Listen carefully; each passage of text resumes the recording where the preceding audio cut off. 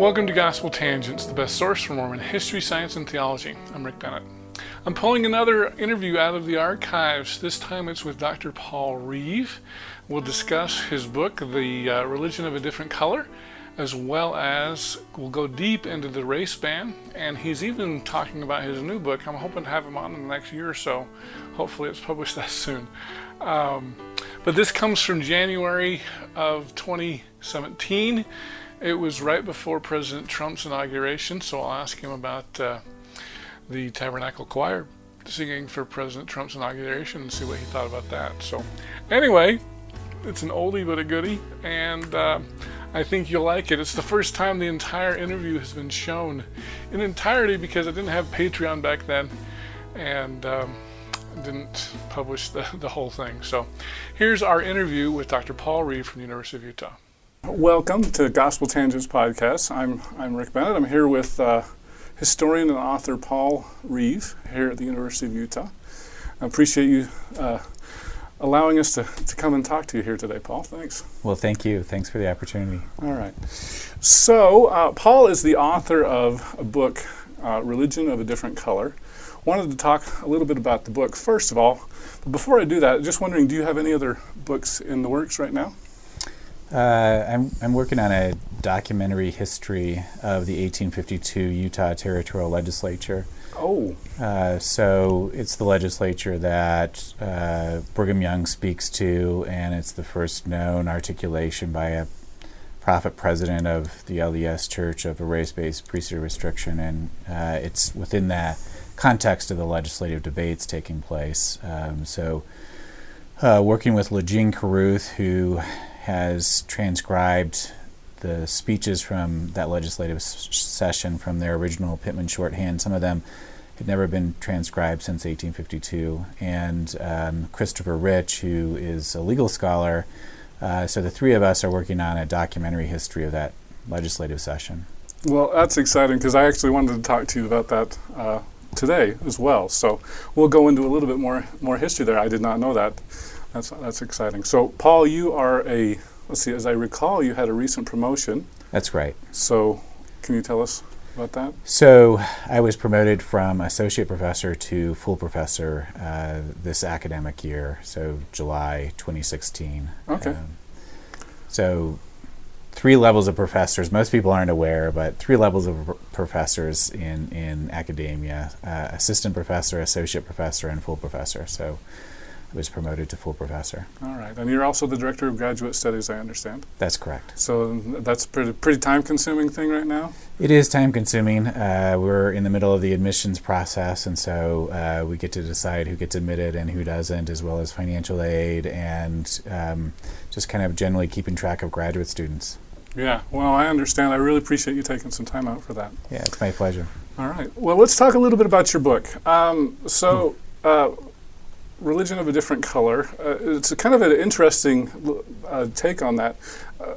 Kind of the premise of the book, as I understand it, although correct me if I'm wrong, is that Mormons were once too white, and now we're not white enough. So I'd kind of like to talk a little bit about the evolution of that. Can you talk about that a little bit? Sure. So just to be clear, the exact opposite of what you said. Not white enough in the 19th century, and then by the 21st century, too white. Yes. So that's the basic arc of the trajectory of the argument for the book. So in the 19th century, Mormonism was actually born into a very charged racial context, and even immigrants from Northern and Western Europe were being racialized as not fully white. So there was a racial hierarchy that animated 19th century thought about where people fit in. And Anglo-Saxons were at the top of that hierarchy. And then like Irish immigrants or Italian immigrants were seen as less than fully white, somewhere down that racial ladder. And then obviously you have Native Americans, Asians, African Americans at the bottom of the racial ladder. And 19th century observers were trying to figure out where to situate Mormons. So the argument of the book is that they weren't merely religiously suspect, but also racially suspect. So you had medical doctors who actually argued that Mormon polygamy in particular, was giving rise to a new race. a degraded, sunken, degenerate race, and therefore Mormons in their bodies were denigrated as not white. And really, if you take the argument to the extent that it's taken in the 19th century, what's at stake in the minds of outside observers is American democracy. Because John C. Calhoun says on the floor of the United States Senate, democracy is the government of a white race. And the fear was that in practicing polygamy, as well as giving their free will over to the despots Joseph Smith and Brigham Young, as outsiders viewed it, then Mormons were actually reverting away from civilization, backward into barbarism and into savagery. And therefore democracy is at stake. I think that's a kind of a strange thing for us to think about, that Italians were a different race or Europeans were a different race. How did they come about these ideas? Yeah, well, that's a really good question, and I think that's what's really important to keep in mind is that it's a very fluid and illogical racial context in the 19th century. So you have a variety of different thinkers kind of suggesting ideas about what race means. And in the 19th century, nation also could equal race. So the Irish race was commonly referred to in the 19th century. Celts, different, what we would consider ethnic groups today were considered different racial groups. And thinkers in the 19th century are simply trying to make sense of these various groups of people and try to create a racial hierarchy. And in their minds, whiteness equals freedom, blackness equals slavery, and then you have this gradation in between. And where do you situate everyone else? And that helps you to determine how they're treated. Access to political, social, and economic power are bound up in where you're situated on this racial hierarchy. And so when Mormons, the racialization for Mormons starts before they are openly practicing polygamy, but polygamy gives it simply a new life. And especially after Mormons openly practice polygamy, the argument is that we have this fearful decline away from civilization backwards into barbarism. So the development theory is in operation in the 19th century. It simply posited that all societies go through three basic phases. They develop from savagery into barbarism, and then from barbarism into civilization. And once you arrive at civilization, you have shed the markers of barbarism or savagery, and a couple of those markers were polygamy and adherence to despotic rule. And with the Mormons, the fear was these are people who might look white, right, but they're not behaving in the way that white people are supposed to behave.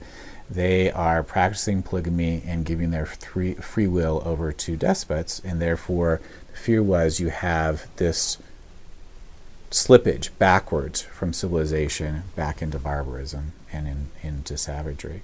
So it seems like they're kind of combining kind of sociology with race. Yes. And creating a kind of a strange definition. Absolutely. And so, people are sort of just casting about trying to figure out what it means to be white or less than white, what it means to be black, what it means to be Native American.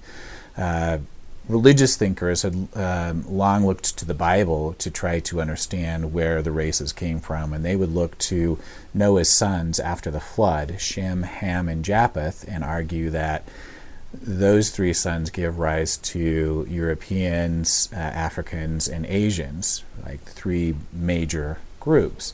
But you have what we would consider pseudoscientists today, but in the 19th century, people who are arguing that, in fact, there was more than one genesis or more than one origin, that the races were so distinct, black and white were so distinct that there must have been separate species.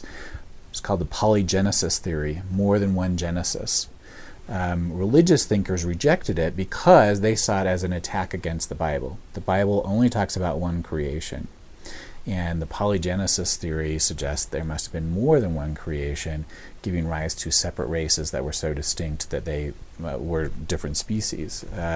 So religious thinkers rejected that because they said it attacks the Bible. So Joseph Smith and Brigham Young, for example, rejected the argument of the polygenesis. They said that we all come from one origin, right? But then, especially with Brigham Young, he'll start to argue that how do you account for blackness? Well, he uses the curse of Cain in the Bible that predates even the founding of Mormonism by 1,000 years. That's part of the broader Judeo-Christian tradition that's traceable to the Old Testament. Okay, well, that actually brings up a few questions. So as far as Brigham Young, he pushes it back instead of the curse of Ham. He pushes it 1,000 years beyond to the curse of Cain.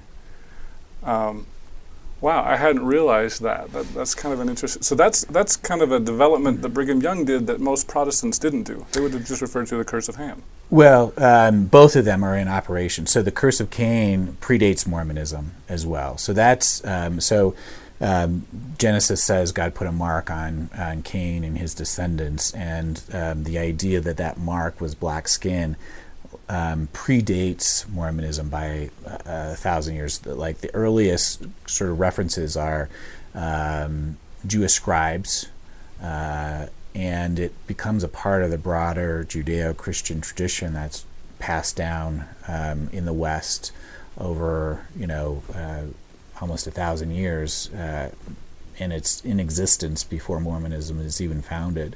There's a black slave, I think he's writing in 1828 or 29, he writes a narrative, and he says, white people are just ready to tell me that I am the descendant of Cain and I'm cursed. And that's, a couple of years before Mormonism is founded in 1830. So, oh, wow.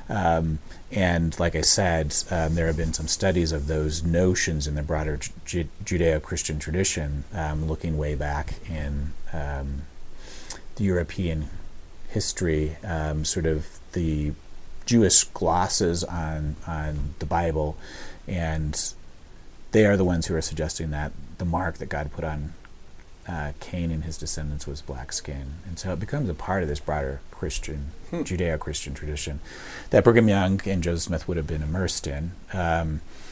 Joseph Smith does talk about the curse of Ham, but it is really Brigham Young that gives life to the curse of Cain and associates it with a priesthood restriction. Oh, that's really interesting.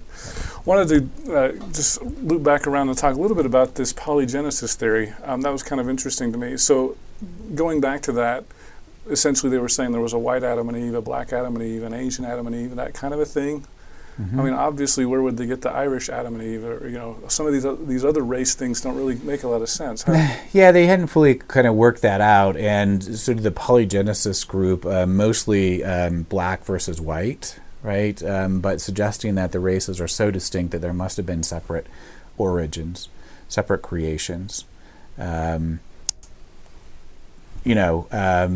It's just simply their effort at trying to account for the distinction between the races. And like I said, religious thinkers reject it because they see it as an attack on the Bible and the creation narrative in the Bible.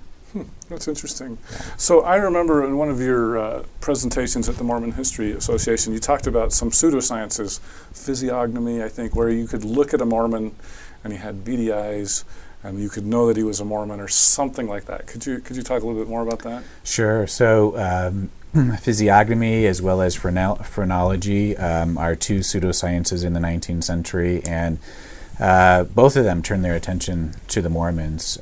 So physiognomy is this notion that you can read a person's character traits through his or her face. And one of the ways in which they attempted to read the Mormon face was through the eyes. They said they actually used an illustration of Brigham Young to suggest that he had polyerotic eyes versus Margaret Fuller Ousley, who is a 19th century feminist who was so devoted, the story goes, to her lover that when their ship sinks, she had a chance to save herself, but would rather drown with her lover than live without him. So that's the example of monoerotic eyes. So the illustration in the book is of her eyes in comparison to Brigham Young's eyes, and she had really wide, round eyes like a dove that mates for life. Brigham Young had eyes, at least in the depiction, right? It's just an artist's drawing, but has eyes that are very narrow and kind of closed, and those were deemed polyerotic eyes, similar to a hog, which mates with whoever it wants to. And so those were the ways in which there was an effort at reading Mormon faces. And then phrenologists also kind of played up the distinctions amongst Mormons. Joseph Smith had his skull read by phrenologists, and other Mormon leaders did as well. And the suggestion was that there's something distinct that sets Mormons apart. It's physical, not just religious, in other words, right? And it's really by the 1840s that outsiders are referring to a Mormon race. And you have medical doctors who visit Utah Territory who suggest that there is a new race emerging out of the Great Basin. There's actually a conference held at the New Orleans Academy of Sciences in 1860 where medical doctors gather and they have a conference about the supposed new race that's emerging in the Great Basin. All the doctors present at the conference buy the argument and actually push it forward, except for one. One doctor argues against it. He simply says, look, it's only been 30 years since this religion has been around. We should really engage in an empirical study for 30 more years before we can conclusively say that Mormonism is giving rise to a new race. Everyone else just simply said, yeah, polygamy, because it's degraded, is producing degraded offspring, and therefore a new race is emerging in the Great Basin. They actually argue that Mormonism would solve itself if the United States could stem the tide of outside converts from Europe, that it would produce a sterility in the next generation because it's degraded. The next generation, within a few generations, the men are going to become sterile and it will die out of its own force if they could simply stop immigrants from coming in from Europe and bringing new blood in. That would perpetuate the problem much further into the future. Wow. Yeah. These are some strange ideas. They are very strange ideas. It makes you wonder whether there are strange ideas that in 100 years people will go, I can't believe they thought that. Exactly, yes. So I have heard the thought that, there are some people that say, well, black-white DNA, it's 96 or 98% exactly the same, and race should be a sociological term. Even today they say that instead of say there's some sort of a physical difference. I mean, yeah, you've got black skin, white skin, I guess yellow skin with Asians. But what are your thoughts about that? Is that something that we should just do away with race declarations altogether, or what do you think? Well, I think one of the conclusions for the book is, right, if you can racialize Mormons, then you can racialize anyone. And it really points to the fact that race is not a biological reality. It's a social construct. So in other words, we've used it in society to differentiate between different groups, right? And it's important just to simply understand that. I don't know that we'll ever get rid of its sociological function, but it's important to understand that it's not a biological reality, like you mentioned, right? Like the bulk of our DNA is actually the same. Black people have more melanin in their skin. End of story. That's it, right? And from DNA studies, we actually all are Africans. I mean, that's one of the conclusions that DNA has taught us, is that origin of man comes from Africa. And so really we all start from Africa, and it's sort of evolutionary biology after that in terms of where people spread and exposure to the sun, lighter skin versus darker skin, and so any notion that there is a biological distinction is completely false. Race just functions as a social construct, and I think the book sort of bears that out. If white people who are predominantly white, like Mormons in the 19th century, can be viewed or constructed, imagined as a completely different race, it just points to the lie of race as anything but a social construct. Well, that's very interesting. Well, I'm going to give you a little bit of my background. I've actually have a master's degree in statistics from the University of Utah. A Utah man I am. Yes. So, in some of my epidemiology classes that I've had, they've said that there are always three variables you should always consider in any study: sex, race, and age. Because generally there are differences between all three of those. Older people are different than younger people. Men are different than women, and we always include race. There does seem to be some issues, and I don't know if those are sociological or physical. For example, blacks generally do not survive heart attacks as well as whites. Now, the question is why? Is there something biological about blacks that is the case? Or is it more an issue of blacks have worse insurance? And it's more of, race is more of a placeholder for economic status. Mm-hmm. And so it's kind of interesting, because I don't know that anybody's ever been able to answer that, but from an epidemiological point of view, we always want to keep that in there because it means something. Sure.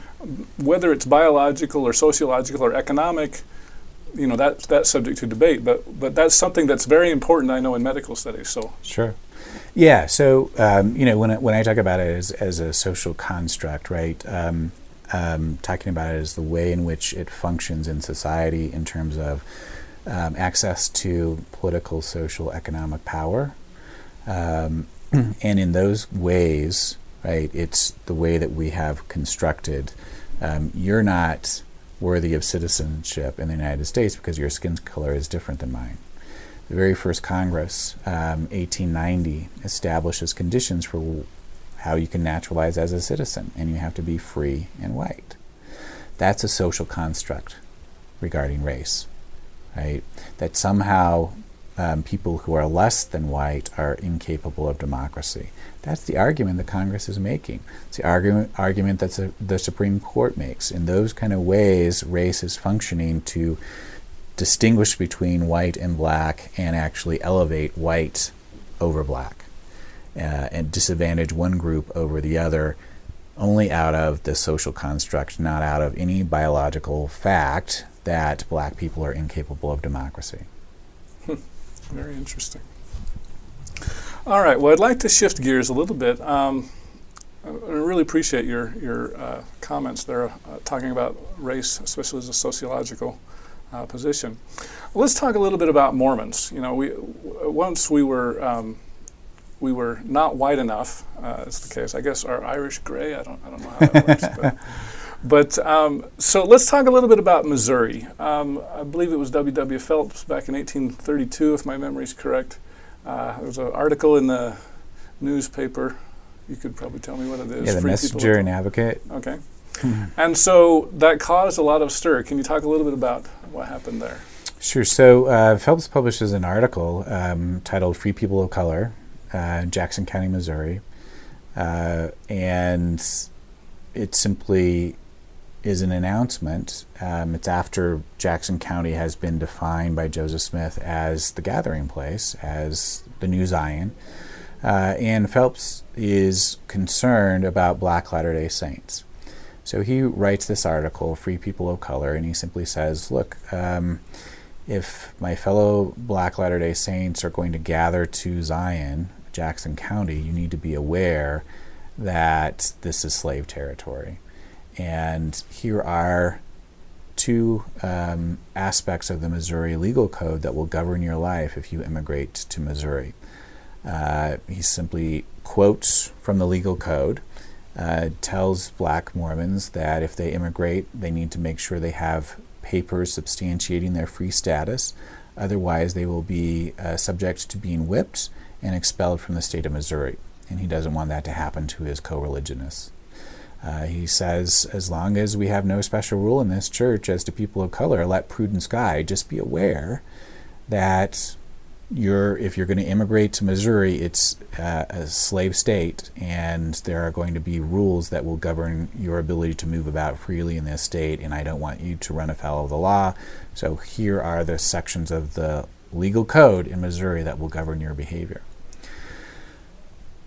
Outsiders, non-Mormons in Missouri, read that article and get up in arms really quickly. They suggest that the Mormons are inviting freed blacks to the state of Missouri to incite a slave rebellion.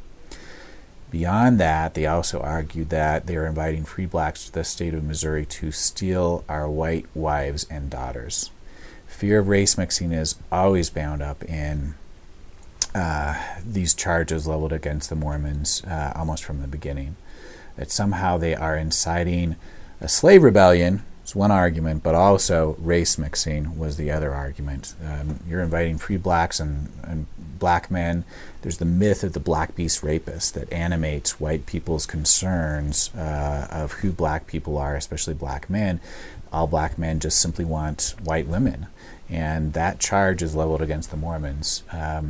Before the incident plays out, Phelps will issue an extra edition where he tries to calm the fears of the Missourians. They don't buy it. They simply say, we don't buy anything you've said in your extra. We know really what you're intending to do. You're intending to invite blacks here to start a race riot. They will attack his printing office. They'll scatter his press into the street. His printing office and his home was the same basic building. They destroy it. They completely level it. They drag two men, Bishop James Allen and another man, into the town square and tar and feather them. Bishop Partridge, I believe. Bishop Partridge, there you go. James Allen and Bishop Partridge, that's right. And that begins the expulsion of the Mormons from Jackson County. Wow. So Mormons were, we really have a complicated history. Let's talk a little bit about Kirtland. One of the interesting things to me was Mormons, it sounds like, tried to walk this really thin line where they were against slavery, but they were also against the abolitionist movement.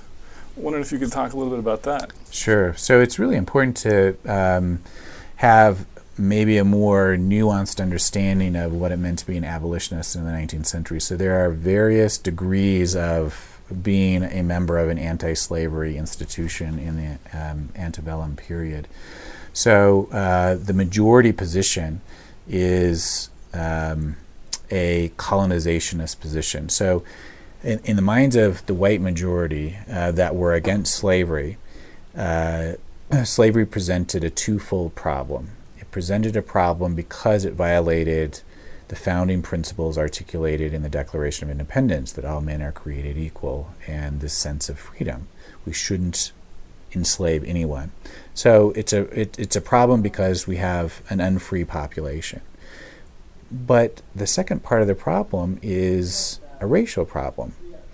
Just because they're against slavery doesn't mean that they are in favor of racial equality.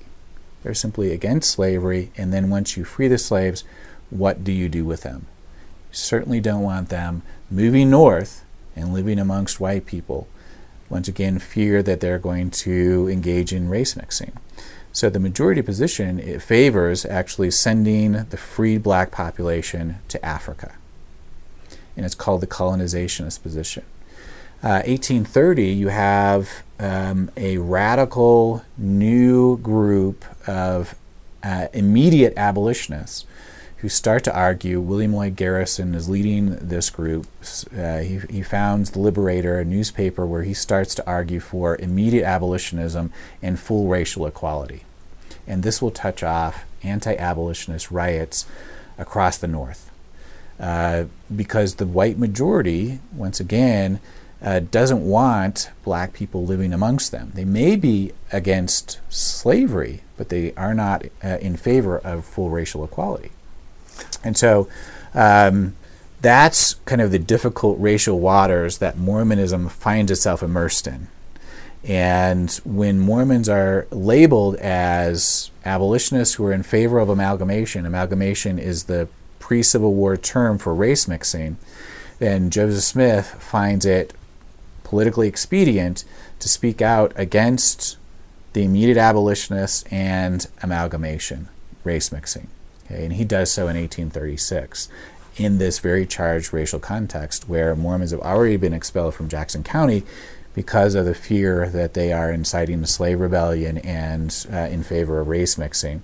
So he speaks in 1836, he speaks out against the abolitionists, the immediate abolitionists, and against race mixing as well. But it's important to immerse it within that broader context for it to make sense. So I'm trying to see if we could come up with maybe a modern-day equivalent. Abortion seems to be kind of a hot button issue. You've got abortion bombers on the one side, and then you've got pro-life people on the other side. Women should be able to have an abortion anytime they want. I do believe that the church, even today, once again is trying to walk a little bit of a middle line in the fact that, we'll allow abortion in the case of a rape or to save the life of a mother. I mean, would you say that that's kind of a similar, thing as what the church was trying to do back in the 1830s and 40s? Yeah, I mean, that might work as an analogy. I mean, so if you go with the church's position on abortion in the 21st century, abortion has to be legal for its position to be valid, right? They simply would like to restrict it to rape, incest, or the health of the mother, but nonetheless have to be legal for that to happen, right? And so marking out more of a middle ground, probably more to the right of the middle ground, but more of a middle ground amongst those sort of polarizing positions that other people have staked out. And I think Joseph Smith is attempting to do so in 1836. The interesting thing is that almost every Protestant denomination in the 19th century also speaks out against the radical abolitionists and against amalgamation. So they're all speaking out. So Presbyterians, Methodists, even the Quakers denounce radical abolitionists. Quakers are in favor of gradual emancipation. They're against slavery, right? But what's the process for doing it? And they are also fearful of the immediate abolitionists and the anti-abolitionist backlash, and they also come out against immediate abolitionism. So it situates, Joseph Smith, I think, within a bigger context where religious leaders are fearful of the immediate abolitionist movement, and Joseph Smith is right on with the rest of those religious groups.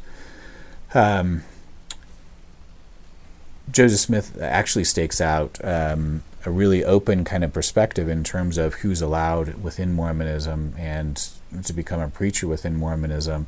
You have the Methodists, the Presbyterians, and the Baptists will either split or experience schisms over those questions. Mormonism actually allows white slaveholders and black slaves to be baptized and into their religious kingdom. Abolitionists and anti-abolitionists, they are casting a wide net in terms of who they are accepting within the bounds of Mormonism.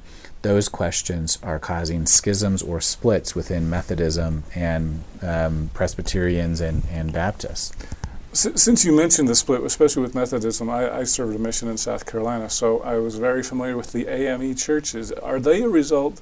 AME stands for African Methodist Episcopal, and I always thought, how do they get the Methodist Episcopal together? But is that a result of these schisms you're talking about, where the black Methodists went to the AME churches and the whites stayed as regular Methodists? So I wish I was more up to speed on all the various different groups. I don't think that AME is actually a result of this split, but the Southern Methodists are a result of this split. There's a split between Southern and Northern Methodists. Southern Baptists are a result of the split.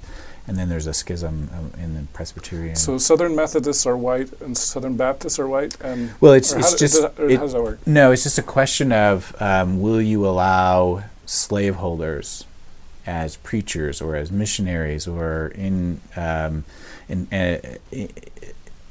your kind of ordination, and Southern Baptists, for example, were arguing, yeah, of course we will, and Northern Baptists were saying, no, they should be forbidden. Right? So this wasn't a racial division so much as just what's your position? Right. What's your position on the questions of the day vis-a-vis slavery? Okay. Right. And who are you going to allow to be a missionary or preacher? Can a slaveholder become one of a preacher in your group? And Southerners said, yeah, of course they should be allowed to. And Northerners rejected that, and it caused a split. Southern Baptists. So it was a split amongst the whites, not a white versus a black. Correct. Okay. Correct. Based on questions about slavery, right, and racial issues, segregation within these churches was par for the course. That if you're going to allow slaves, they're going to have segregated worship. More often than not, that's what would lead to them forming their own congregations. So the AME for their own worship purposes, right? Because they're not allowed full equality a lot of times within the mainstream churches. So Mormonism avoids that split altogether simply by casting a wide net and allowing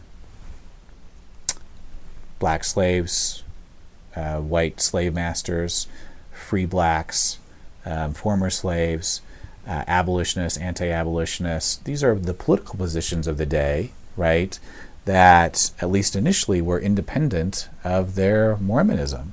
But eventually, those questions will also have to be resolved within the fold, and that takes place in 1852 in Utah Territory. So that's so interesting to me. Let's talk a little bit about Nauvoo. I know there was a letter written in the 1840s where I believe it was the city council, although correct me if I'm wrong, that welcomed the Mohammedans, or what we would today call Muslims.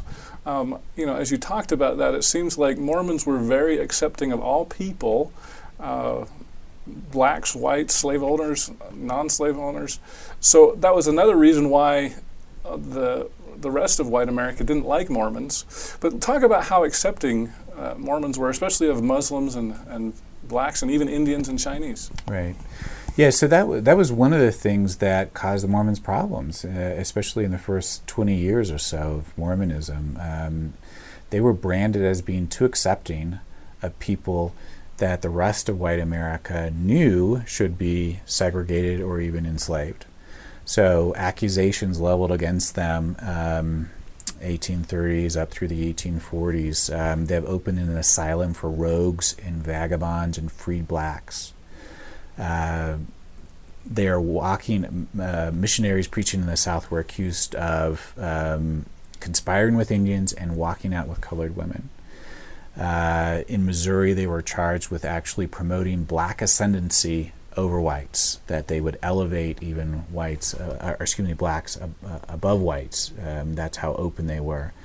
There's actually a British officer, Edward Strutt Abdy, who's on tour of the United States in the 1830s from Britain. He's here to study American institutions, and he returns back to Britain and he writes a 3-volume book about his journey in America. And in this 3-volume book, he actually says he comes across a copy of the Book of Mormon produced by this new religious sect in America.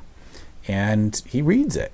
And he actually points out the verses in Second Nephi 26 where it says, all are alike unto God, black and white.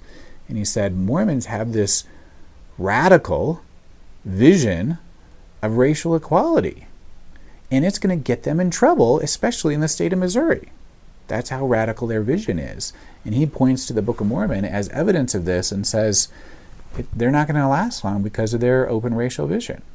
So those are the accusations leveled against them by outsiders. That's one of the things I tried to do in the book was a lot of times the Mormon racial story has been told only from the inside perspective. And I was interested in, well, what are outsiders saying about who Mormons are and how they behave racially? And it was really fascinating to then come across these accusations being leveled against the Mormons that they are too open and too inviting of all people. And like you mentioned then in Nauvoo, when they write their vision of religious equality, they simply say, everyone's welcome to worship in Nauvoo. We don't discriminate. There's no religious discrimination.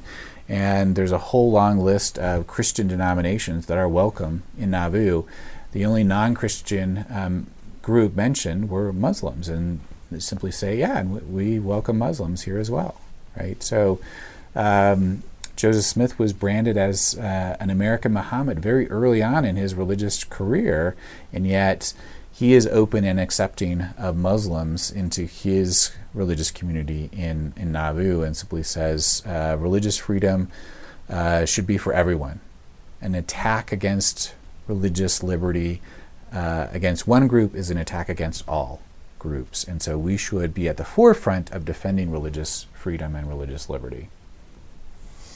That's cool. So in your book, you also, I think you spend a chapter both on Native Americans as well as on Chinese.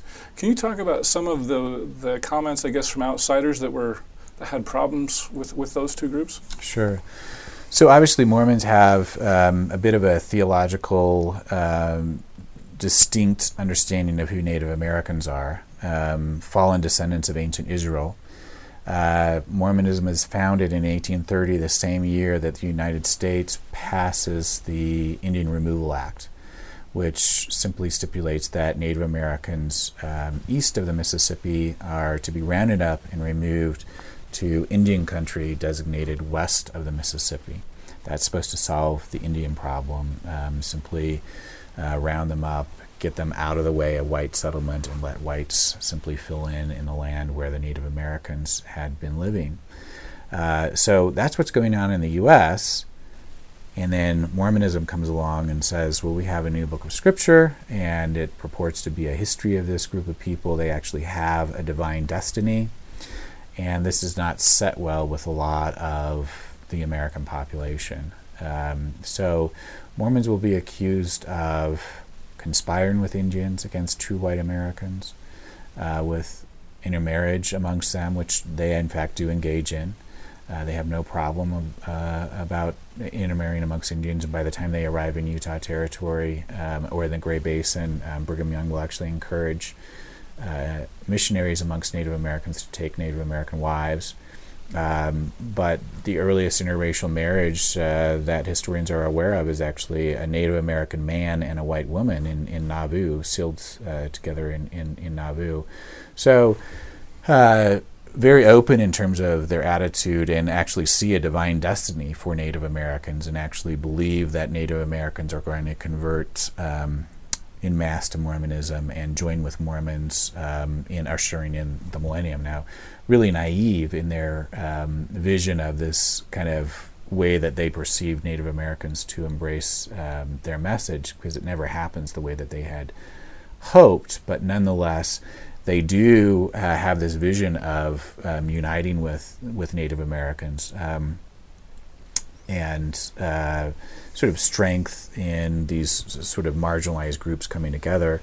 But in the minds of outsiders, that's just evidence that Mormons are attempting to conspire with Native Americans to wipe out the rest of white America. And so there are all kinds of really heightened kind of rumors that circulate. Mormons have thousands of Indians at their behest. The Indians are just waiting for the signal from their Mormon overlords to go on the warpath and wipe out the rest of us. And so the way that it plays out, Mormons are sometimes then branded as more savage than the savages. They're described sometimes as white Indians, white people who have actually given themselves over to savagery. And because you have denied your racial identity, you actually sink to a level of depravity worse than the Native Americans, was the argument. And so Mormons become worse than the Indians who they go to live amongst. some of the accusations leveled against them. And then you had a chapter, I know, on the Chinese. I guess the Chinese helped build the railroad, and at first it seems like Mormons embraced the Chinese, and then I believe it was the 1880s or so, they said, well, we want to become more white, so we'll push the Chinese away. I wondered if you could talk about that. Yeah, so Mormons are also conflated with Asians, Muslims, Turks, Chinese, and the fear was that Mormons represent a second Oriental problem on American soil. So some actually argue that Mormons will combine with the Chinese immigrants, and you have them mixing together and creating this, once again, Oriental problem that shines in the face of democracy, right? Democracy is for the white race. The yellow horde isn't capable of democracy. Mormons are a version of Orientalism because they're practicing polygamy. They're giving their free will over to despots. In all of those ways, the argument was that they're more like Chinese than they are like white Americans, like Anglo-Saxons, and therefore they are suspect. The same Congress that passes the Chinese Exclusion Act also passes the Edmunds Act. And newspapers across the nation argue that America has now solved both Oriental problems. Some of them say, well, the Chinese should be allowed to stay, but the Mormons are the ones that should go.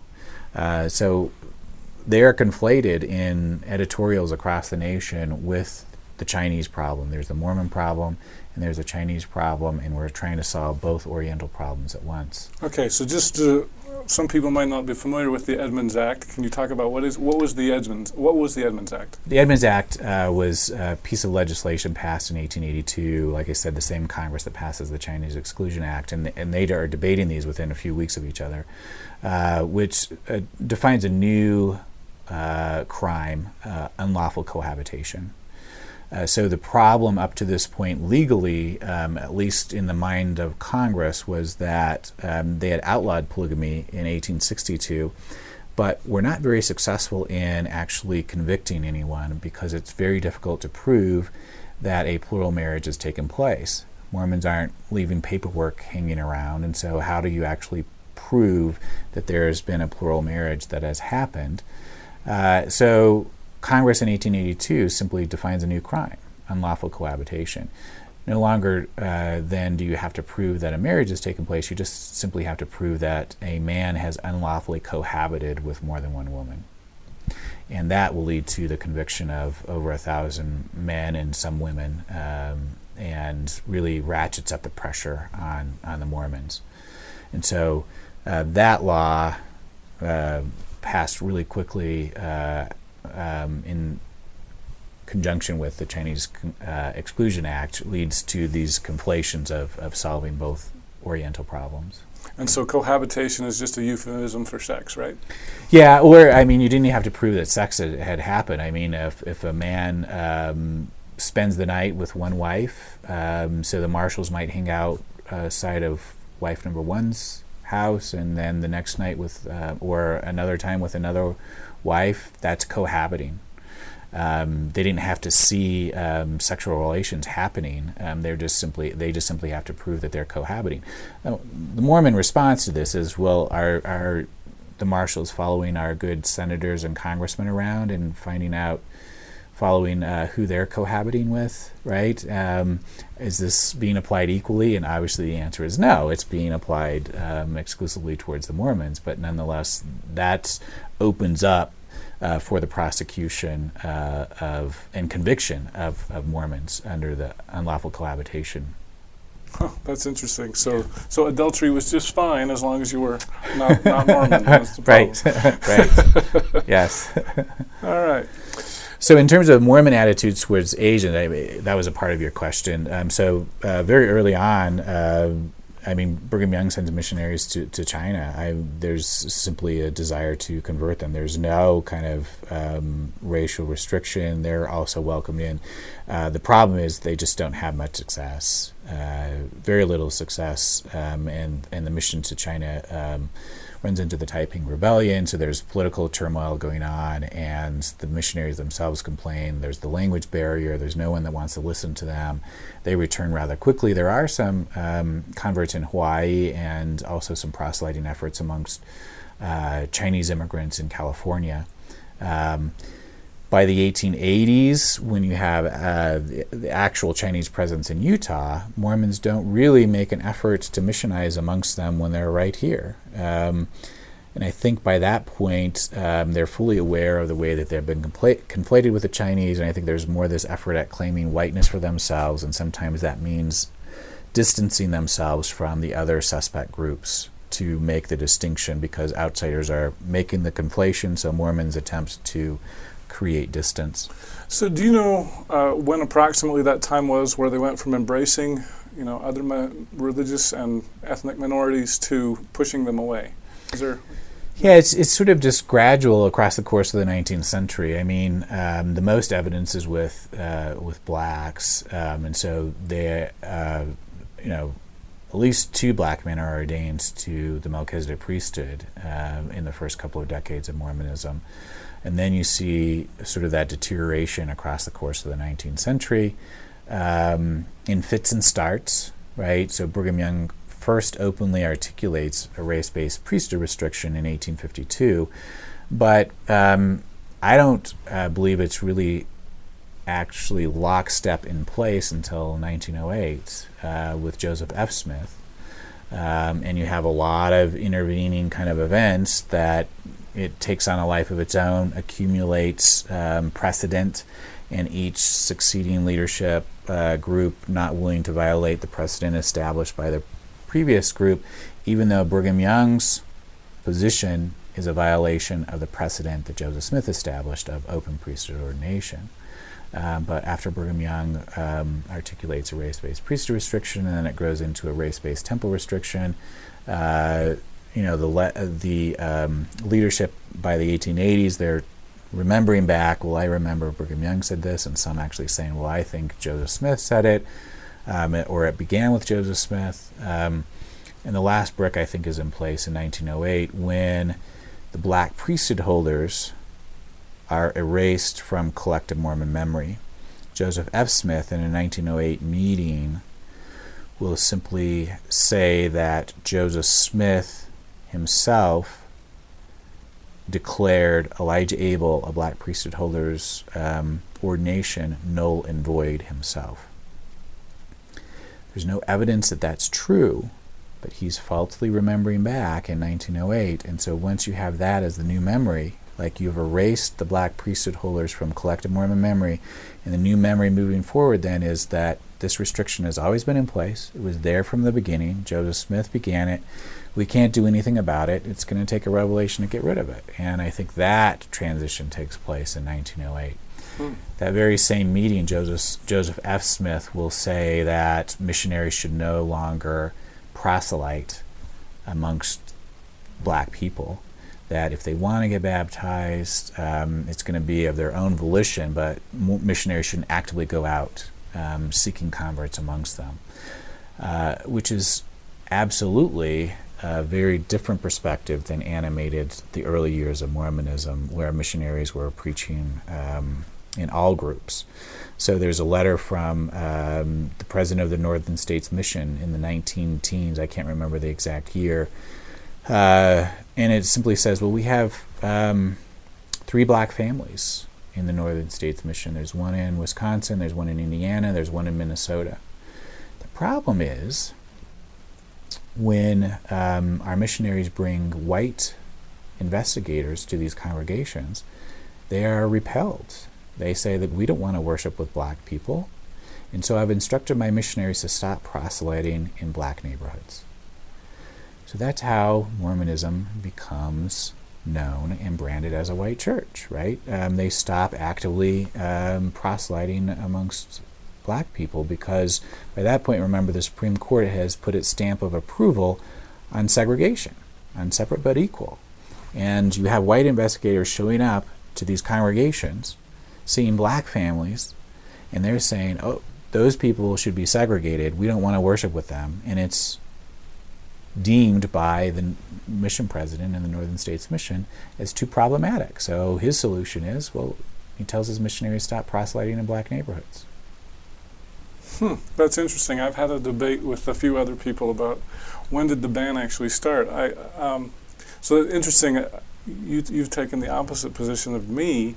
To me, it looks like, from my research, it looks like the last person ordained, last black man ordained was 1846, Warner McCary in Nauvoo. I believe it was Orson Pratt or Orson Hyde, I don't remember. But no one was ordained after that. And so I guess you could call that period from 1846 to 1908 as kind of a de facto ban. Maybe, well, I actually did want to get into 1852 as well, as we talk about that. But, I mean, would you agree that, yeah, there was kind of a de facto ban? Because Warner McCary, boy, he was a colorful person. Maybe you could talk a little bit about him. Sure. Yeah, so, to be clear, what I'm saying is, they aren't actively ordaining black men to their priesthood, at least as much as they are aware during that time period. But it's still not completely solidified in my estimation, like the last brick in this wall of racial restriction. So I see it accumulating bricks, right, across the course of the 19th century. The last brick is 1908, when you erase from collective Mormon memory Elijah Abel as a black priesthood holder. So there's a meeting in 1879 when Elijah Abel appeals to be sealed to his wife and to have his endowment. And so I suggest then in the book, which touches off an investigation. John Taylor, who's then the leader of Mormonism, leads this investigation. So if the racial restriction is unambiguously in place as late as 1879, why do you need to have an investigation? If it's completely understood and everyone's on board, why investigate? And that's 1879. So as late as 1879, there are questions about what do we do when Elijah Abel wants to be sealed to his wife and get his endowment. And Joseph F. Smith is sent to meet with Elijah Abel in 1879 and comes back to report that Abel has produced priesthood certificates and says that Joseph Smith himself sanctioned his priesthood. And Joseph F. Smith reports that in that meeting. And the decision is that they will allow his priesthood to stand, but not allow him temple admission. And so you have then this accumulating precedent and really then the beginning of the temple restriction, right, that grows out of this priesthood ban. But Abel goes on another mission, right, and dies with his priesthood intact. And his son and grandson are also ordained, and so there are exceptions. So do you know when his son and grandson were ordained, approximately what years? Yeah, so I think the son, it's in the book, I think the son is the 19-teens, I think it's 1912, and then the grandson is 1935. Both of them in Logan. So even after the final brick, yes, we still have some exceptions. That's exactly right. That's exactly right. And in 1907, the First Presidency puts the one-drop rule into play, which simply stipulates that anyone with one drop of African ancestry cannot hold a priesthood or be admitted into the temple.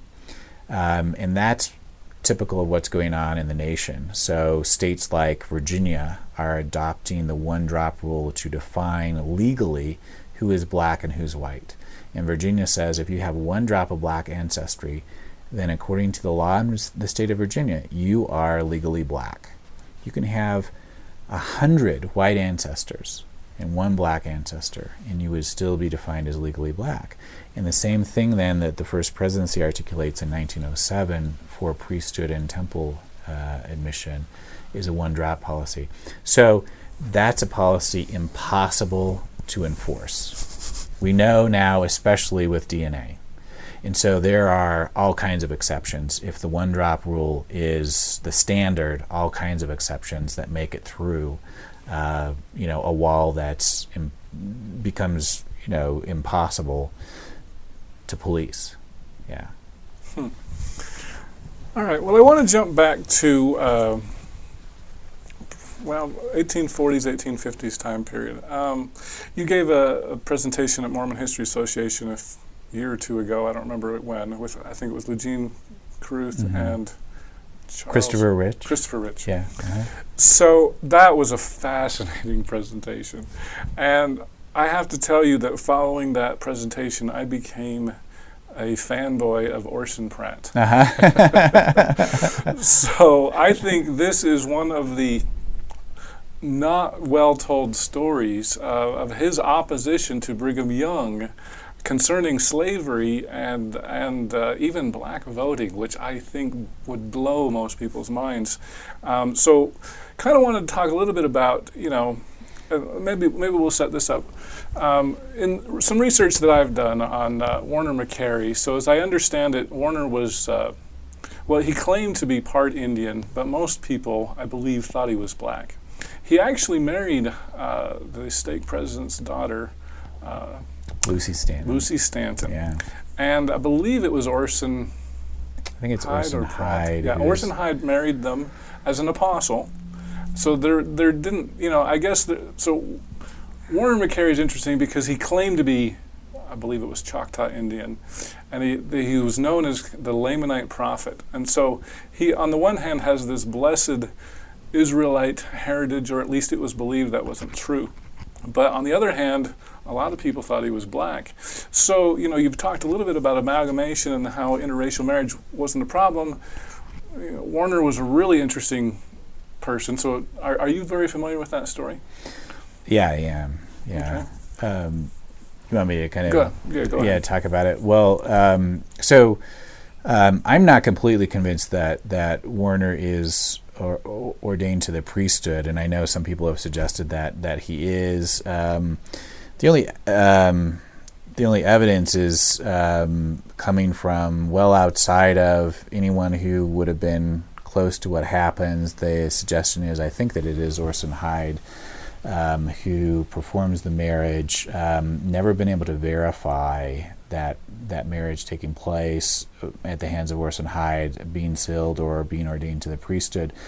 So for me, there's still a bit of a question mark there. But regardless, they present themselves as a married couple. They're in winter quarters, and McCary complains to Brigham Young that he's not being treated well because of his racial identity.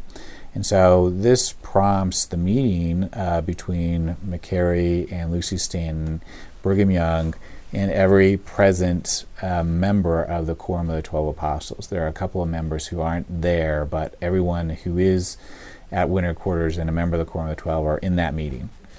So this is really an unprecedented kind of event. And the minutes of the meeting really kind of describe then McCary in very rambling statements trying to ferret out his racial identity.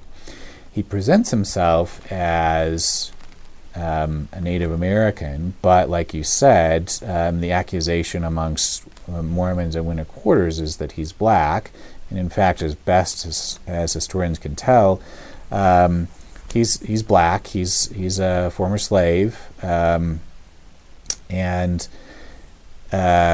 has this long interview. He also says that he's Adam, the Ancient of Days, and he's missing a rib. And so Willard Richards in this meeting kind of examines his body, looks for the missing rib, and reports that there's no rib missing. Everything seems to be in place. And Brigham Young comes out as McCary is complaining, and he's saying, I'm not being treated well. It's because of my racial identity. Some people call me, the N-word, and, what is it? What does it matter if I'm Native American or African American or Adam, the Ancient of Days? I should be treated well. And Brigham Young really tries to calm him and simply says, we don't care about the color.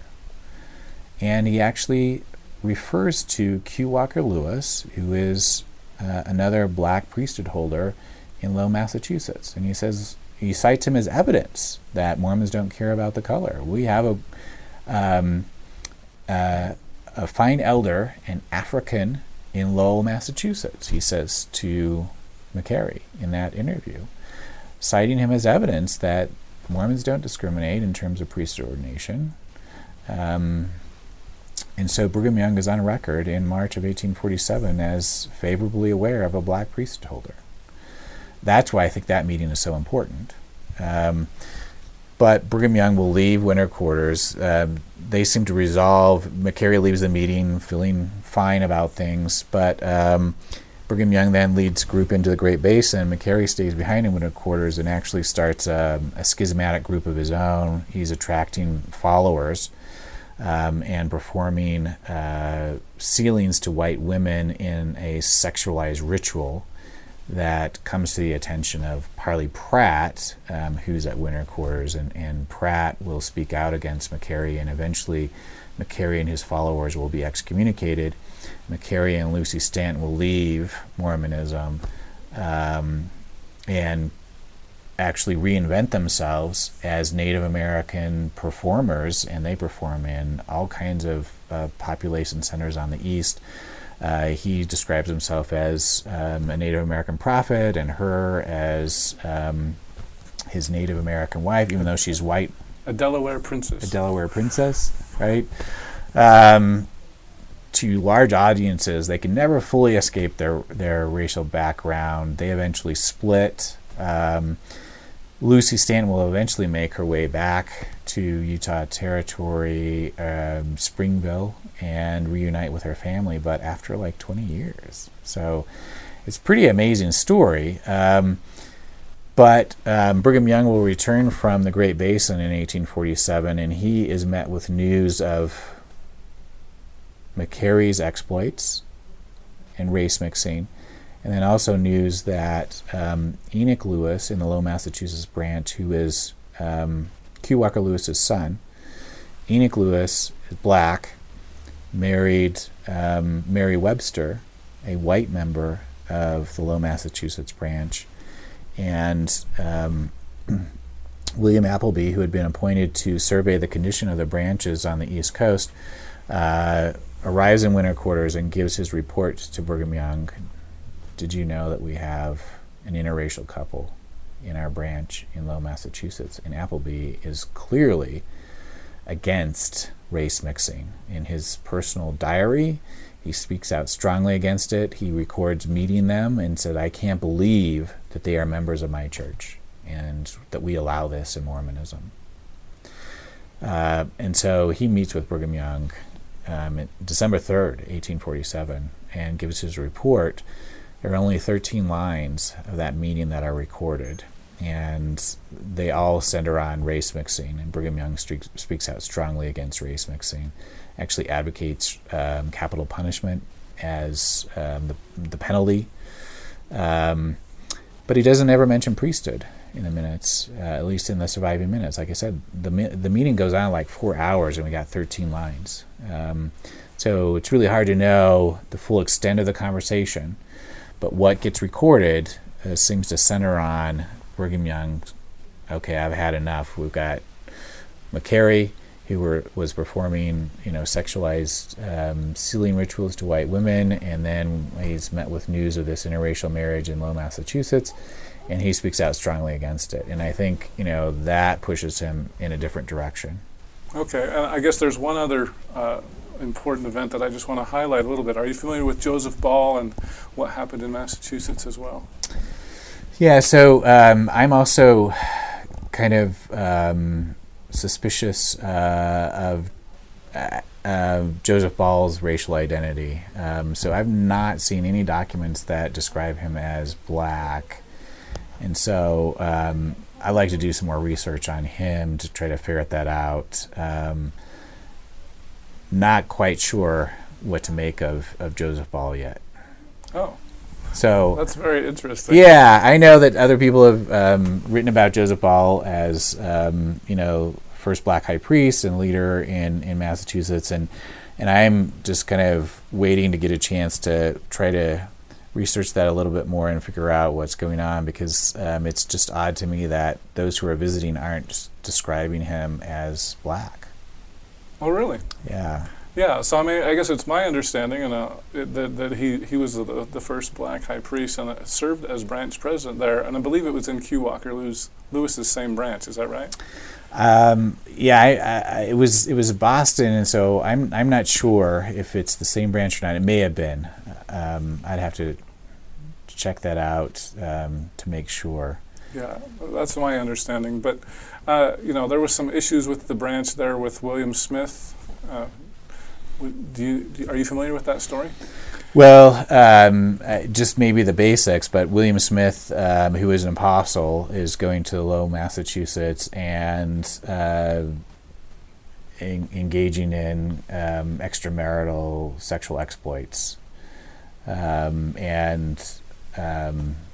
So there's some question about his behavior there and how that kind of impacts his increasingly erratic behavior and his eventual split from Mormonism.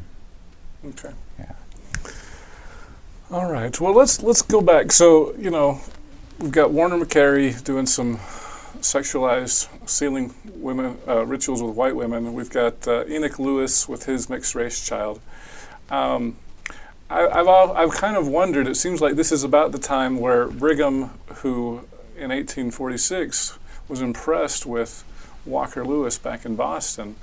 And then in 1852, as he's explaining about slavery, which I want to talk a little bit about slavery being legalized in Utah, that's where he talks about one drop, as I recall. Are you familiar? Is that am I telling it right? Well, Wilford, if you go with Wilford Woodruff's very truncated attempt at capturing Brigham Young's speech in his journal, then Woodruff will insert the language of one drop into Brigham Young's speech. But if you go with George Watt, who captures a speech in Pittman shorthand, George Watt does not have Brigham Young using the one drop language. Oh, that's an important distinction. Yeah. I know you've warned me about that before, but I still have a problem with that. Yeah. So for the book, I was able to get back to the Pittman shorthand version of Brigham Young's speeches for the legislative session, and I believe that we shouldn't rely upon Woodruff's very shortened, truncated version. Imagine kind of capturing our conversation, trying to capture it in longhand, versus a court stenographer, trying to capture it. And Pittman shorthand isn't as precise as a court stenographer, but nonetheless more precise than trying to capture it in longhand. And Woodruff captures around 800 words, and Watt captures something like 2,400 words, and so 3 times as many. And I think much more precise in capturing what Brigham Young is saying, and Watt does not include the language of one drop. And so in the documentary history that we're producing, going to try to make the case that scholars should rely upon the Watt version over the Woodruff version. I can't tell you how excited I am to see that book. So let's talk a little bit more about slavery in Utah. So you've got this debate in 1850-51, I believe, in the Utah legislature about whether we should allow slavery in Utah. I believe Charles Rich, one of the apostles, had some slaves. So obviously there were some apostles who wanted to do slavery. But you have Orson Pratt, who he didn't seem like he was in favor of that. So can you talk a little bit about that debate and how it turned out? Sure. So Orson Pratt gives a speech in opposition to the what comes to be called the Servant Code that's being debated by the legislature in 1852. What laws will govern the black slaves who have been brought to Utah Territory by their white slave masters? That's what they're trying to determine in the 52 legislative session. And in doing research for the book, came across then these speeches that had never been transcribed from Pittman shorthand, and so haven't been a part of the historical record as historians have written about these events in the past. And the LDS Church History Library was kind enough to have Legene Carruth transcribe them and allow me to use them in the research for the book. So Orson Pratt gives a speech where he simply speaks out very strongly against the bill that the legislature is debating. He speaks out strongly against slavery. He says if the Utah Territory legalizes slavery, it will put a black mark on the territory. A variety of countries were emancipating their slaves, outlying slavery. The British Empire had already done so. Obviously, the U.S. had not. But Pratt said this will harm our missionary efforts when we go abroad. If people become aware that as countries are getting rid of slavery, we're legalizing it. He says we should reject the bill outright, and says that if Utah Territory does this, the angels in heaven will blush. He's very strong in his notion of why this is wrong. He argues that curses are not multi-generational. So God may very well curse a people, but it's only that people. It doesn't pass down from generation to generation. So he's rejecting the notion of a multi-generational curse that might impact, if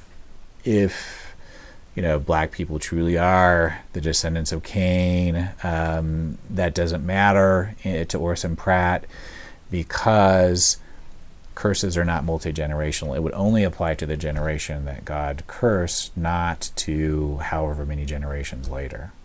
So it's a very singular kind of position that he stakes out in Mormonism, and ultimately he doesn't win the day, but he is speaking out against Brigham Young, and they are butting heads in that legislative session. I think they butt heads again over the election bill.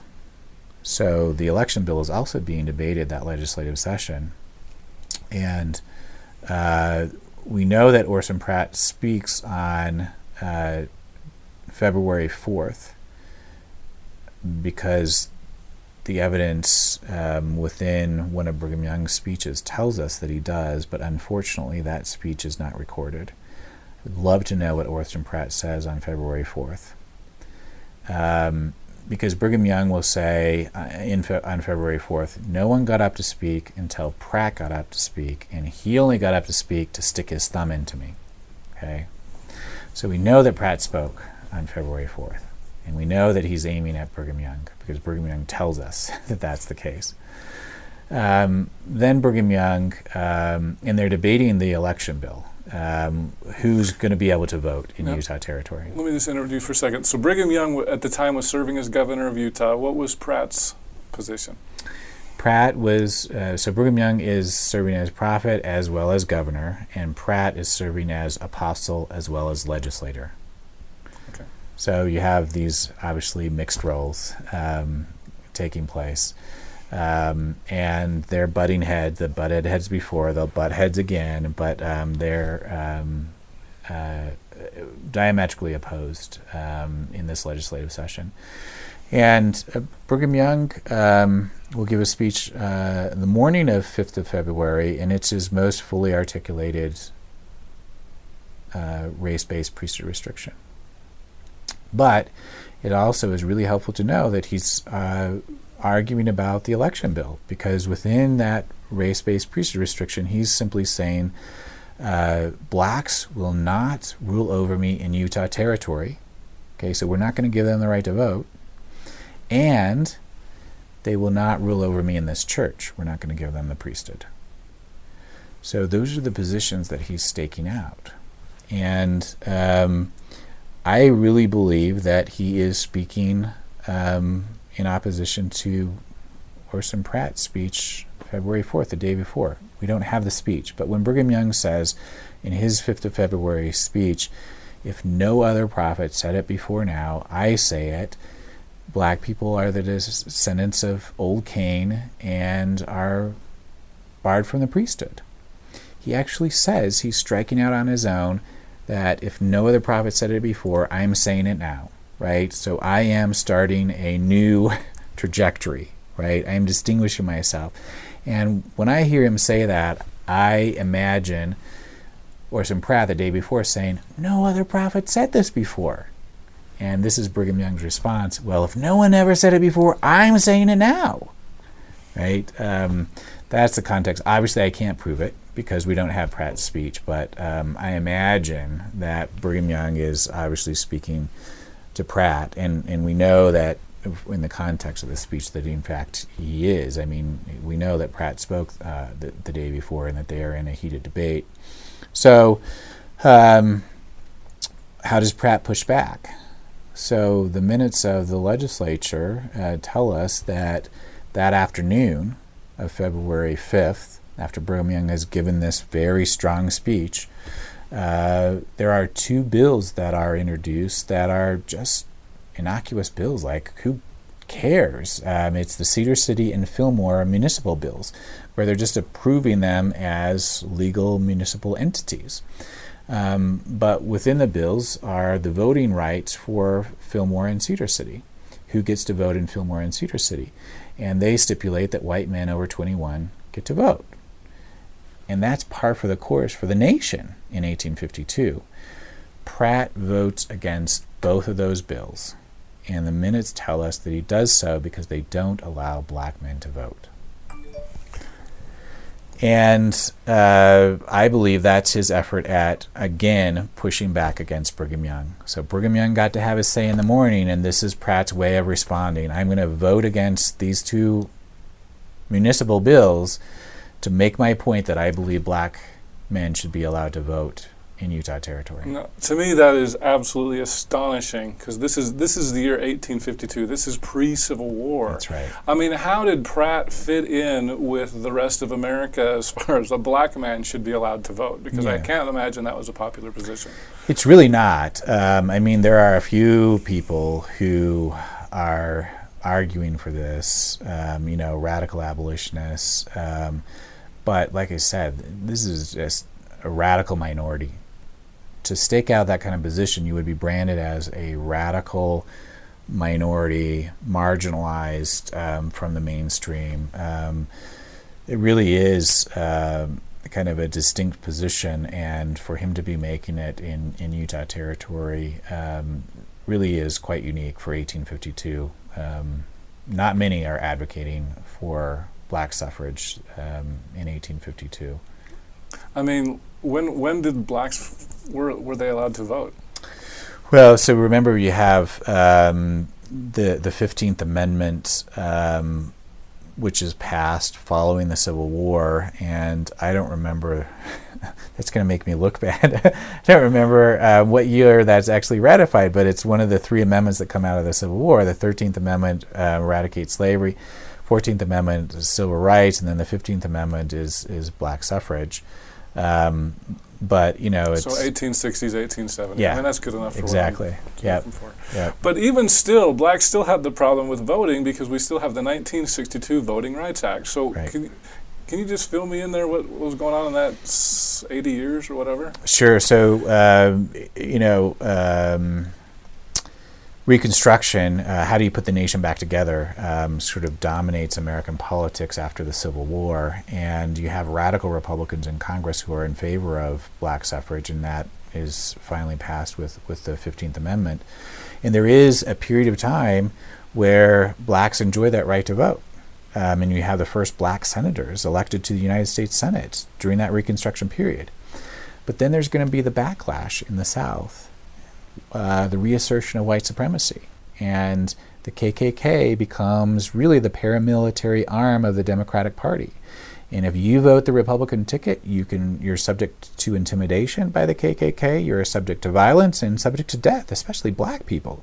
And so, in essence, the KKK and then black codes that start to be written, poll taxes, a variety of ways, literacy tests that start to be incorporated in the South, strip that right away from blacks in the South. And so you have Plessy versus Ferguson in 1896, black codes being written across the South. Obviously, federal troops are all withdrawn from the South in 1877, and so As historians, we see that as the end of the Reconstruction era. And when the troops are gone, you have no one left to enforce the laws that have been passed. And so Southern whites just simply regain white supremacy, regain control, segregate blacks, and in every way possible strip rights that were granted to them as a result of the 14th and 15th Amendments, strip them from them.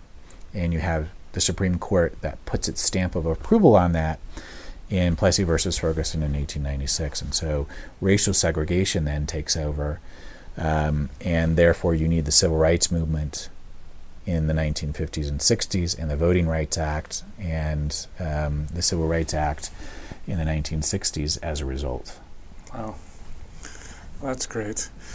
So going back to Orson Pratt, like I said there, I am just so amazed that in 1852 he was making such an amazing thing. As from what I understand, this speech has not been known until a year or two ago. Is that correct? That's correct. At least among historians. That's right. That's right. Because it was George Watt never did transcribe it himself, and so it stayed in his papers only in Pitman shorthand form. And there are a few people left on the planet that can read Pitman shorthand, and one of them works for the LDS Church History Library, Jean Carruth. And she's been going through a lot of these Pitman speeches and transcribing them, but it takes a long time. And it was only when I made a request for my book to see if there was a Pitman shorthand version of Brigham Young's speech, because I wanted to get as close to his original words as possible, that it led to the discovery of these other speeches from the legislative session. Wow. Yeah. So do you wish Orson Pratt was more well known among modern Mormons?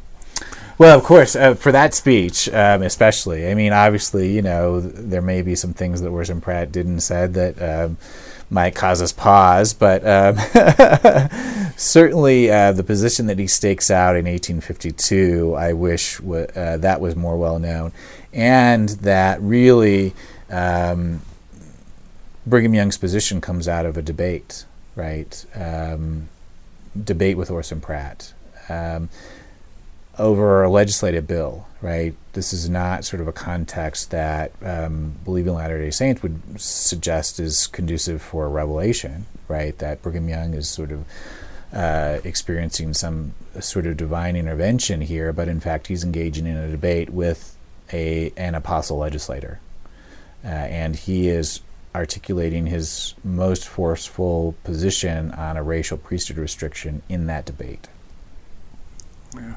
Like I said, I'm just so amazed. I think that's one of the coolest episodes of Mormon history I've ever heard. Yeah. So, all right.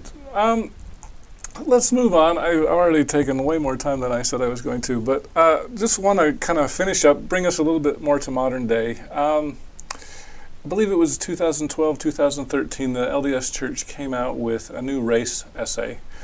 Some think that it went too far in blaming Brigham Young for the ban. Some people think it didn't go far enough, that it didn't apologize for the ban or state explicitly. It kind of hints at, well, there were a lot of other explanations, but just ignore them. They weren't correct. But they don't talk about what they were, the curse of Cain, curse of Ham. So where do you kind of fit on that? And what do you think? Yeah, I think that it's probably, I guess for me, the LDS Church does not issue a major disavowal that frequently. So it disavows previous teachings. That doesn't happen very often. So in my estimation, it's a pretty big step. And it also includes the condemnation of all racism, past and present, and that includes within Mormonism. So there's a condemnation of racism and a major disavowal of black skin being a curse, of interracial marriage as a sin, of blacks or any other ethnic or racial group as being inferior in any sort of way whatsoever to anyone else. And so in my estimation, those are really important steps forward. and actually a major step forward. It was approved by the First Presidency and the Quorum of the 12. Certainly, some people would want more. It stopped short of arguing one way or the other as to if the racial restriction was of divine origins or of human origins, but certainly gives the impression that it grew out of simply a racial culture, not out of divine origins. And so, all of those things considered, I think it was a pretty dramatic step. I believe it was in the 1980s, 81 if I remember right. Ronald Esplin, he's a church historian, came out with an essay kind of refuting Lester Bush's 1973 essay, in which Lester tried to pin the beginnings of the ban about 1847, and it seems to be when Parley P. Pratt was speaking against Warner McCary. Esplin tried to push it back to possibly some secret temple teachings. It seems, as I recall, there were some people that still want to try to pin the ban back on Joseph Smith. Number one, are you familiar with that? And have you talked to Ron Esplin to see how he feels about that? I have not personally talked to Ron. I am familiar with his article. I just don't buy the argument in the article. Seems to suggest that Brigham Young didn't do anything that Joseph Smith didn't first do. And you simply have to have evidence. And at least to date, there is no existing evidence of Joseph Smith articulating a race-based priesthood restriction or a race-based temple restriction. And in fact, the evidence suggests otherwise. Elijah Abel actually says that Joseph Smith sanctions his priesthood. He was ordained an elder. We don't know who ordained him an elder in March of 1836. But there is a certificate that survives with Joseph Smith's signature on it, which defines Elijah Abel as an ordained minister, ordained and able to preach the Mormon gospel, and articulates his priesthood as an elder. It's not his ordination certificate, but it is a certificate signed by Joseph Smith where Joseph Smith's signature is saying that, yes, this Elijah Abel is a minister representing Mormonism, right? And would that be similar to have a missionary card today that missionaries carry yes, around, their ordained minister? Exactly right. That's okay. Exactly right. Elijah Abel, when he's interviewed by Joseph F. Smith in 1879, says, Joseph Smith sanctioned my priesthood.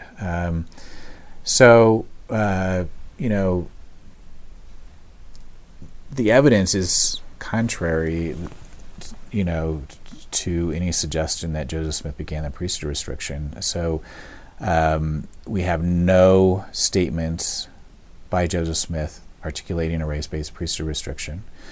You just have to, historians have to follow the evidence, and I just don't see the evidence. I mean, you can't sort of just simply surmise, in my estimation, that Brigham Young never did anything that Joseph Smith didn't at least initiate at first. And the other point that's really important for me, at least, in putting the pieces together is that Brigham Young is on record in 1847 as favorably aware of Q. Walker Lewis's priesthood. And then, in his speech on the 5th of February, 1852, he says, if no other prophet ever said it before me, I say it now, where he's also seems to be striking out on his own. And so all of those together, in my estimation, put the priesthood restriction at the feet of Brigham Young as beginning it. Right? We don't have evidence that Joseph Smith did, but we do have evidence where Brigham Young is forcefully stating that he is the first prophet who's stating it. Very good. Now, I want to ask you another question. I'm hoping you'll answer, but it's a little touchy, but I don't know. I've heard rumors, and that's all they are is rumors, that you had played a role in compiling that essay. Do you have any response to that? I did help with the essay. Oh, yeah. Wow. So was that? Can you describe your role? Well, the church history department invited me to write an extended essay. It ended up being about 55 pages long, with footnotes and everything like I would produce as an academic essay. And once they were satisfied with that, it was sent up the line, several layers of kind of an approval process, and then the church history department actually boiled down that longer essay to what got posted online. So I had no say over what got posted online, what eventually appeared as Race and the Priesthood, but it was a condensed version of the longer piece that I produced for them. Very much condensed. If it was 55 pages, now it's, what, 3-4 pages? I don't know.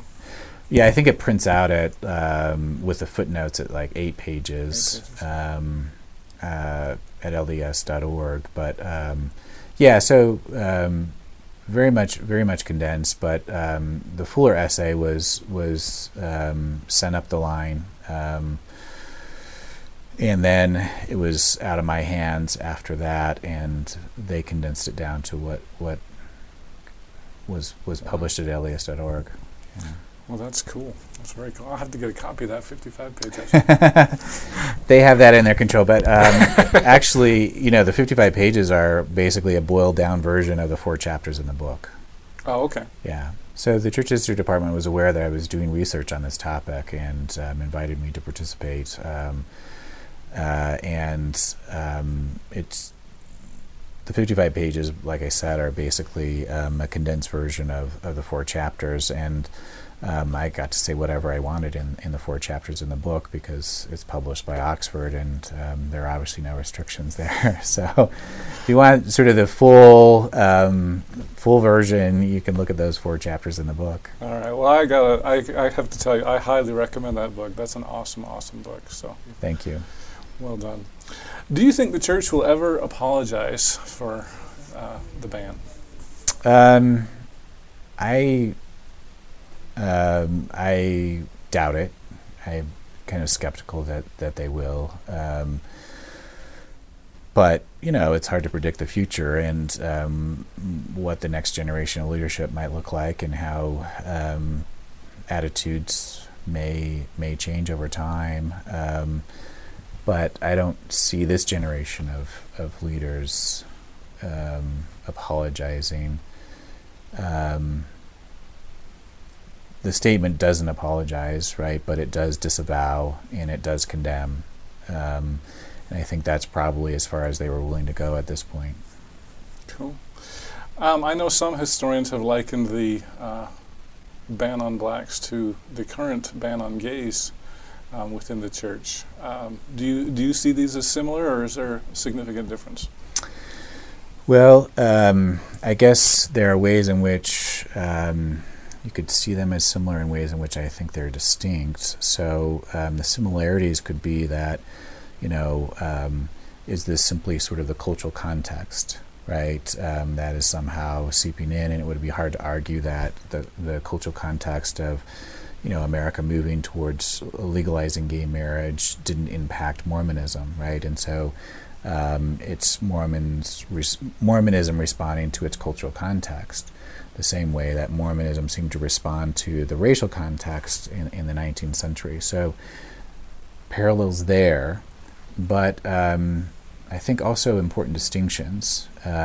So for race and the priesthood in particular, there is an historical precedent, right? So black men were ordained to the priesthood in the early decades of Mormonism, and I'm not aware of a precedent for gay marriage in the early decades of Mormonism.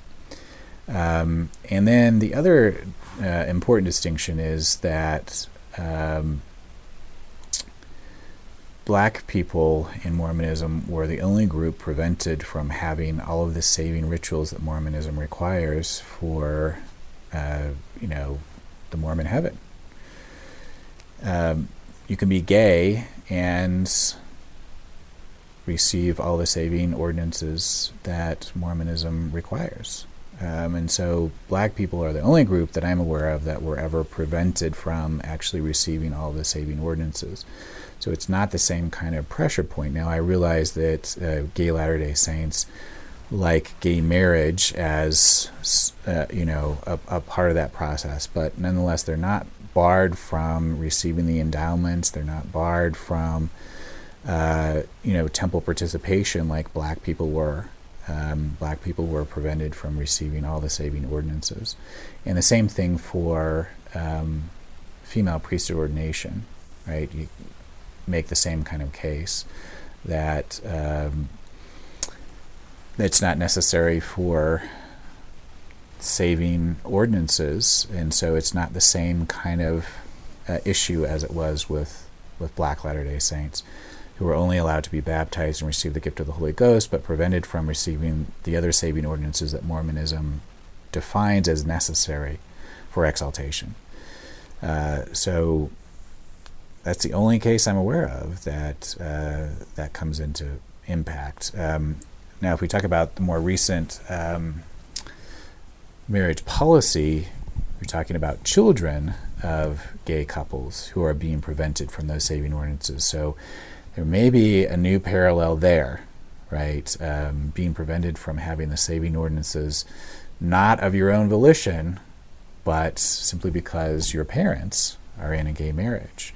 And so that's the first time that I see us returning back, or Mormonism returning back to something where they had prevented a group, in this case black Latter-day Saints, from receiving all the saving ordinances, and now they're preventing, and not because of their own sins, right? Not because of worthiness, but because of Cain killing Abel. And in this case, once again, gay parents, children of gay parents, not because of their own choices, but because of their parents' choices. So that is a parallel that I see that wasn't in existence before the most recent policy came into play. Well, so that brings up another point. I know immediately after the announcement, the November 2015 announcement, I believe it was, where they prevented children of gay parents from being ordained or baptism or whatever. I know a lot of people came out with the Second Article of Faith, as Orson Pratt did in the legislature. Men should be punished for their own sins and not for Adam's transgression. I'll tell you what, I've had some debates online about whether, does God punish, as Orson Pratt said, only this generation, or does he punish future generations through not allowing ordinances? So, some people say, well, God's cursed lots of people. You can read the Bible, there's lots of curses in the Bible that are supposedly from God, or, the prophets claim are from God. Mm-hmm. So how do you interpret it? I guess I'm putting your theologian hat on there. Yeah. But how do you feel about that? Especially with regards to the Second Article of Faith. Sure. So my understanding of curse is not something that God distributes, but in fact that a person may curse themselves. Curse is a separation from God, and it's through the person's actions, and that can be overcome simply through repentance. So I see that as how curses are supposed to operate, right? That's not how Brigham Young articulated it, and Orson Pratt, as you note, pushes back against it. And I see it as a violation of the Second Article of Faith. Absolutely. I see the position that Brigham Young staked out in 1852 as a violation of the Second Article of Faith. He's holding all black people accountable for Cain's murder of Abel, something they did not participate in. That's a violation of the principle Joseph Smith establishes in the Second Article of Faith. And I see then the November 5th policy also as a violation of that Second Article of Faith, holding children of gay couples accountable for decisions they are not making themselves. Yeah. So, I absolutely do see it as a violation of the Second Article of Faith. Great. One other parallel I just wanted to point out, you mentioned the one-drop rule, that there were probably lots of people with more than one drop of blood who were ordained, but they looked white. With the gays, there have been lots of gays ordained, not openly. Maybe they got married in the temple or whatever, got the priesthood as they should have done at certain ages, but then, came out as gay after, and now have the priesthood. So it's kind of interesting to me that it seems like we're reverting back to the days of Brigham Young. We're trying to prevent this, but it's an impossible thing to prevent. I mean, what are your thoughts on that?